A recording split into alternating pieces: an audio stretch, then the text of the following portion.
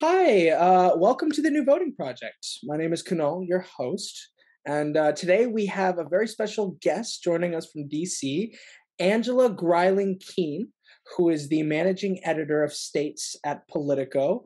You've held numerous positions at Politico, so that's very cool, and I'm sure we're going to talk about a couple of them during the course of the interview. You spent nearly a decade at Bloomberg News as not only a WhiteHouse correspondent during the Obama administration, but also a reporter. So we're definitely going to hit that because I was too young to pay attention to politics at that age. And you were also the president of the National Press Club in 2013. So thank you so much for taking the time out of your busy schedule to be here with us. I can understand you're very busy, but I do appreciate it. It is great to be here and excited to talk about all of these things. Young audiences are an important part of what all journalists do today. So excited to talk. Definitely. All right, so let's get into this. First question, pretty basic. Talk a little bit about your background. How you got into the journalism and media space. Touch on how college and your college education, any higher education, impacted your career. And yeah, let's start there. Yeah, well, I've been a journalist for about 25 years. So reporter for the first 20 years, and then I've been an editor in the 6 years that I've been at Politico.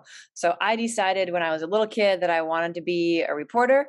And, why does any little kid decide something? I guess I was like 10 or 11 and I like to write. I like to ask questions. I was curious about things. So being a reporter seemed like the perfect job for me, and I stuck with it. So when I was decided on college, I knew I wanted to study journalism. So I picked the University of Missouri, which has a great journalism program then, still does now. It served me well. It was a very practical education, got to spend a semester reporting in Washington. So I got that bug at a young age, and I've worked in many jobs, but I've worked in Washington ever since. So I've done a lot of different things. I've worked at newspaper, magazine, wire service, and now digital first publication, covering always something that's like Washington or Washington adjacent, but a lot of different things. So I covered transportation. I've covered local news for an audience somewhere else. Like you mentioned in the introduction, at Bloomberg, I spent a few years as a WhiteHouse correspondent. And then at Politico, the job that I have now is running our states team. So we are about 50 journalists, primarily outside of Washington, but covering state capitals and then a couple federal policy areas. So it's a job that's never boring, and you really have to pick among all the exciting news that we could be covering any given day. Okay. No, that sounds very cool. And I actually want to get right into that, which is kind of talk about your time. Let's start in the past. Talk about your time in the Obama White House. What was that like? I wish I could have, been more cognizant then of what was going on, but I'm always, happy to learn. I want to hear the war stories or any, and then discuss your time with Politico right now as managing editor of States. Yeah, well, I covered near the end of the Obama administration, so you Okay. probably were paying attention by that point, even if Okay. not early in its Yeah. first term. So I covered the White House from 2014 to 2016. Okay. An interesting time. There were definitely some highlights. I would say one of them was the travel in general was really interesting when you're with the pool, the traveling press pool with the president. You literally go everywhere with him. And when I was at Bloomberg, we had a number of reporters covering the beat, so it wasn't like any one reporter was with the president all the time. That would be too much. But I did get to travel a lot, and so I was in the room when Obama met Raul Castro, the Cuban president, the first time that a U.S. leader had met a Cuban leader since the embargo in the late 1950s. Yeah. So that was a really, really cool moment of history to like literally witness in the room. I was in the room when he sang Amazing Grace in South Carolina after the mass shooting in the church there. And it was just an incredibly moving moment to be there. You knew as you were there that it was history to have the first Black president in a situation like that, controlling the crowd by singing Amazing Grace. So like you are the first draft of history in things like that, and it is your job to write it, to express it, for a way that your audiences can understand the import of the events. Mhm. The White House beat, though, there's obviously lots of great parts. It's also to beat where lots and lots of journalists are covering it. So one of the downsides is it's a little harder to like zig from the crowd. You're writing the news of the day, you're writing the big stories, and that's exciting. But I actually find some of the other beats that I've had to be more impactful, because you can really write stories, you can dig in and write things that other people aren't writing, and illuminate things that might not be illuminated if you weren't there to tell those stories.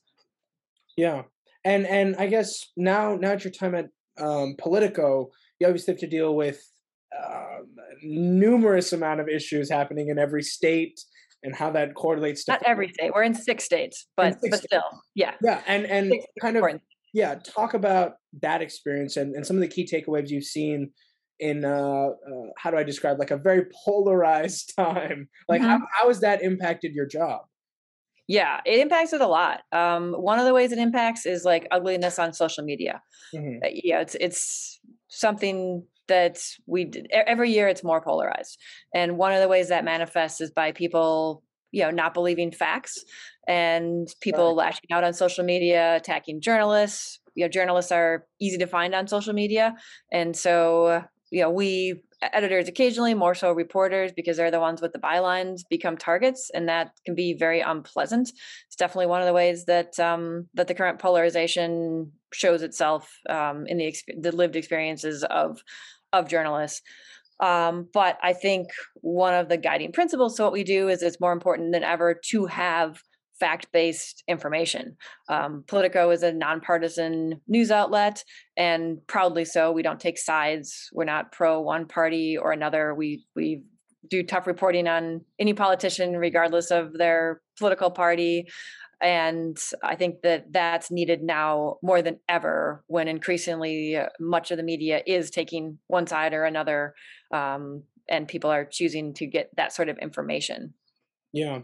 And I guess, what are your thoughts on, just beyond the sphere of just reporting, and I guess now we're dealing with free speech and Mhm. First Amendment rights, right? What are your thoughts on political polarization in the United States as a whole? There have been many key moments in history where we don't really know what the next chapter is going to look like. And I've been told that this is one of those moments. We are in one of those years and decades where we don't know what the next phase is. And you having the responsibility of kind of disseminating information, what are your thoughts on this age that we live in? Yeah, it definitely feels like one of those moments. And, you're a Gen Zer and it's your first time with one of those moments, but I'm a Gen Xer and there's an entire generation in between of millennials. And it's still the first one of those moments for millennials or Gen Xers. We don't remember. I was born after Watergate.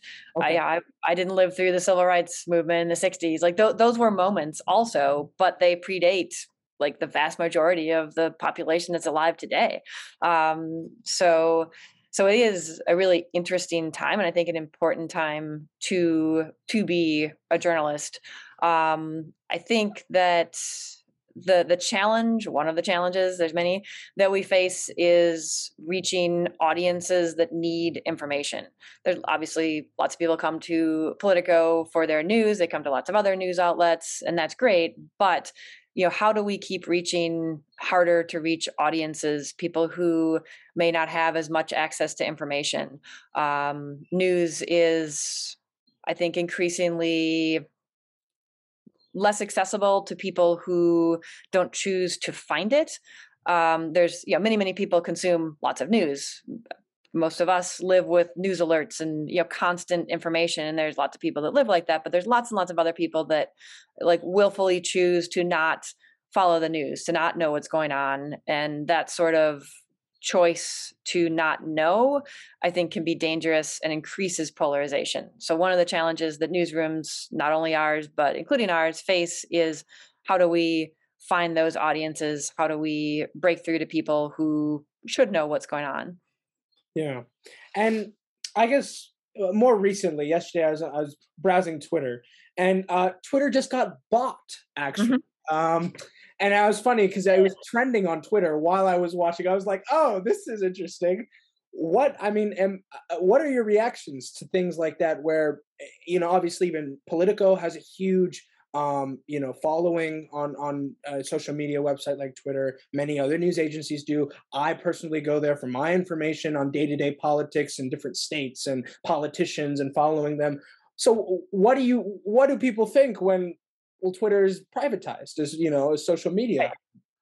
Right. Our first thought is, what stories do we write? Yeah, we have a list of we wrote a bunch of stories yesterday. We wrote a bunch more stories today. We're going to write a bunch more stories tomorrow. There's so many political implications to the Elon Musk buying Twitter Right, story. One of the questions, like if you look at Google search trends today, one of the questions that everyone's asking is Trump going to get back on Twitter? We don't know, right, but we want to write about that. What are the implications if he does, if he doesn't? In the meantime, he started a rival social media network. Like, what does this mean for that? That's right. a big question. Yeah. And then one of the stories for Politico with Musk buying Twitter is Twitter a couple years ago decided to stop selling political ads to have those on their platform. Mhm. So will Musk allow political ads again? If so, that's very interesting. And what sorts of consultants want their political clients to be advertising on Twitter? Like, all of those storylines are really big for us in terms of how we use Twitter to expand our audience and disseminate our news. I don't think anything changes in the short term on that, but if there's less content moderation, that kind of thing, if Twitter becomes an uglier place, then we certainly rethink. You may have seen the news just in the last week or two about the New York Times encouraging their journalists to dial it back on Twitter. In the past, they had encouraged their reporters to have a robust presence on Twitter, and now they're not saying that they can't or shouldn't, but they're saying, hey, let's not make Twitter quite the priority that it used to be. Maybe spend a little more time doing other things. So I think that may be the tip of an iceberg of that sort of trend that may have happened regardless of Twitter becoming a privately held company. Yeah. No, definitely, I was starting to get a following on Twitter. I'm almost at 200 followers, so it's very personal to me. Progress. No, it's just something to think about. I never thought that you could privatize the social media. I mean, well, obviously other social media companies are privatized, but I never thought it would hit Twitter, where I go for my daily dose of political information and read articles. And um, it's going to be interesting to see how free speech is moderated now. Mhm. But that's just a complete side note. To get a little bit back on track, I want to ask, how do two agencies, and you kind of touched on this before, but how do news agencies like Politico um, try to report accurate, unbiased, like you said, nonpartisan information? And is it like, I'm sure Politico does opinion editors and many op-eds and We only do a little bit of yeah, op-ed. We have Politico magazine, which is a digital only product that's part of our website, but right, they have they do run a small amount of op-eds, and right, then we have a couple columnists who do get to write their opinion. But everybody else of the 500-ish journalists at Politico, the rest of us do not get to have any sort of political opinions in our work. right. And so again, I guess the question remains: how do you, in a world where it's really hard to filter what is facts and what is quote fake news, like how does a large news agency like Politico juggle that thought? Yeah. For one thing, we are very careful in our hiring. So we want journalists who want to be non-biased, impartial journalists. Right, We don't hire people who are looking to push the news one way or another, or to have a personal opinion in their work. There's plenty of places that people can work if that is what they want to do in journalism, but Politico is not that place. So we start out by that, and we definitely look at people's social media and so forth when we're hiring someone. We want to make sure that they're not out there, tweeting so and so politician is great or is terrible, or like anything that would smack of an opinion. We don't want that in their online presence. So we start with who we hire, and then we have a rigorous editing process. So Any story that is sensitive or a bigger investigative piece goes through many layers of editing. And among the things that we look at are, any hints of bias. Are we using the right word choices? Are we being accurate and careful in our word choices? There are things that are facts. The election was not stolen in 2020. That's a fact. Right. Biden won. The Electoral College I'd more hope than that's a fact. uh, Yeah. so we don't we don't take both sides of something when one side is not true. Um, but but we certainly believe that there's multiple sides to a normal political argument, something that's not that's an abortion. There's Like lots of policy different. oriented. If, absolutely. COVID vaccination requirements, things that are very controversial, but there's not like a right and a wrong in terms of a fact-based thing. Like things that are opinion, we do want to present something that is balanced, not necessarily balanced like half and half, but we always want to include a paragraph in a story that we call a to be sure paragraph. What does the other side say? What might be the opposite view to the people that we're writing about? We always want to make sure that we're challenging our own assumptions too. Journalists live in the world that they live in, and anybody is influenced by their own lived experience. So we want to make sure that we're including a diversity of voices in the types of people that we quote, that we are challenging ourselves. If we assume something, we want to make sure that we're not part of the groupthink and get outside our own bubble as well. Yeah. No, that's definitely true. I want to follow that up and ask I think the real issue, like the average American deals with, especially when they're watching news, is nowadays it's dubbed like misinformation. And struggling to find, like, I struggle to find sources that are reliable, and I take my personal time to like fact check and go multiple websites, not just focusing on just one. And of course I'm also on Twitter, but let's see how that changes. Like, I'm always trying to find a variety of diverse information so that I can form my opinion. The question is, how does Politico deal with these raging thoughts of misinformation and kind of a public distrust of not only media but also government? Right.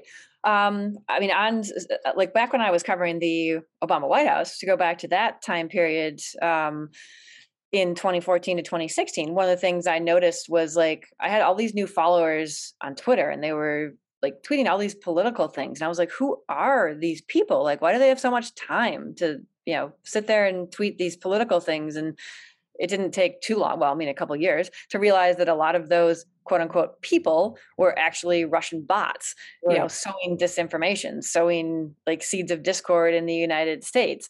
So I, like many people, took a minute to wake up to that. But in terms of now, with sources that we use, we always, want to be careful with who we trust. At Politico, we tend to quote people who are either in power or seeking power. It might be an elected official, it might be a staff person, it might be the next AOC who's running for office and challenging the longtime incumbent. But with quoting those sorts of sources, that's just what we do at Politico. It insulates a little bit from like finding an expert who's not actually an expert. Just the sort of journalism we do, there's a little bit less of that worry of being duped by somebody who isn't who they say they are. That being said, we work hard at verification of all sorts of information. If we get a tip, we aren't going to be quick to publish some sort of salacious tip without serious reporting to check it out, to make sure that the image we've been sent is verifiable, to make sure that the document that we have is actually real. Those are the sorts of things that we do spend a lot of time verifying and reporting, and not just trusting the first thing that comes along. Yeah. No, I think that whole logistical process, I mean, I have no insight to that. So thank you. It's not that I question Politico or any other news agency. It's just that at this point, it's really hard to make a very objective assessment of information. Right. It's not just something I struggle. Everybody these days is having a hard time. It's difficult. And journalists by nature are skeptical people. Right. People that go into the field are people that ask questions and don't just necessarily trust what you're told. So that sort of personality makes you ask questions and get to the bottom of things rather than just like believe the first thing you're told. Yeah. I mean, I trust that not only my mentors, but like folks that are in my inner circles provide reliable information. And I trust that Politico reports reliable information because we read it and we discuss it. And so I guess in some ways, thank you for the work you do. And I hope to see you continue it. Now, I always like to end the show. The show and the podcast is about voting rights and civic engagement and kind of finding this way to incentivize and in some ways encourage folks to get out there and vote. And a lot of the times it impacts many of the things that you at Politico report. And so I want to ask, what is your advice to Gen Z? I don't know where they coined that term, but I just go with it. To make an impact not only where we are, but how we read our news, and how we trust the information that's given to us. Yeah, I would say, be informed, like choose to seek information. I talked a little bit earlier about people who choose to not seek information. Don't be those people. There's no necessarily right or wrong way as to how you get information. Push alerts on your phone and Twitter, and you can get your news from TikTok. The Washington Post has a very, very good TikTok feed. Nothing wrong with that. But choose to find information, to seek out, to ask questions. If you see something on Twitter that seems like too good to be true or nobody's else reporting it, like question that. If there's a huge news event and only one Twitter account or something is reporting it, like maybe that's not true. Be the skeptical news consumer as well. But be a news consumer. Spend time, and I would say like vary your media diet.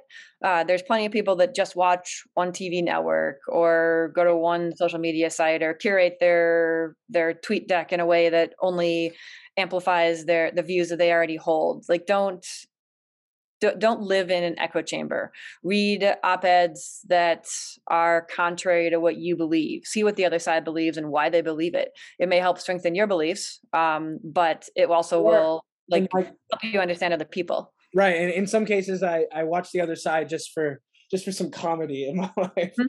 Because it's honestly a satire at this point.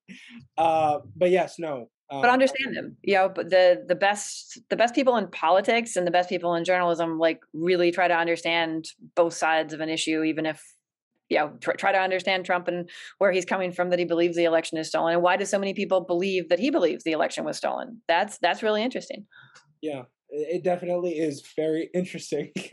But no, thank you so much for the advice. I want to ask, this is a time where you get to advertise a little bit yourself. Shout out your Twitter handle. I mean, if you'd like, Yes. where folks can follow you, and of course, Politico. I can put that in the description as well. Yes, please. I'm at A Greiling Keane. Cool. So AGREILING KEANE, with a unique last name. I get to have that handle with with my name. I tweet about the work that we do at Politico. I tweet occasionally about press freedom, occasionally about sports. But great place to find me. And then, of course, Politico.com is our free site. We love to have readers of all stripes. We put up great stories every day. We put up more long reads on the weekend. So come on the weekend for the great magazine stories and the investigative pieces, and then sign up for our newsletters. We have a number of free newsletters under the Playbook brand. So we have National Playbook, and then we have playbooks in 6 states that are on my team. So if you're in California, Massachusetts, Illinois, New York, New Jersey, or Florida, and you want to follow the politics of that state, sign up for that state playbook. They're free newsletters, and they're lively, and we put a lot of effort in them every day, and love our engaged readers. Yeah, absolutely, especially in California, which is yes. No, and is there anything you'd like to add? I think you've done a great job covering the bases. I certainly hope that that the newest voters are engaged. It's your right and privilege as an American to get to vote. And as a journalist, I'm never going to tell you who I voted for, but I do vote. I think that's important for everybody to do. And there's so many elections. Also, there's obviously the presidential election every 4 years, which gets the most amount of voters in the United States. But then there's the midterm elections in the off years, and then there's always local elections. So, take a chance to vote for your city council person, your school board member. Those are the kind of things that really matter, and where, individual votes actually make a difference. Yes, and I can personally attest to that. I've been in elections where 100 votes is the deciding factor.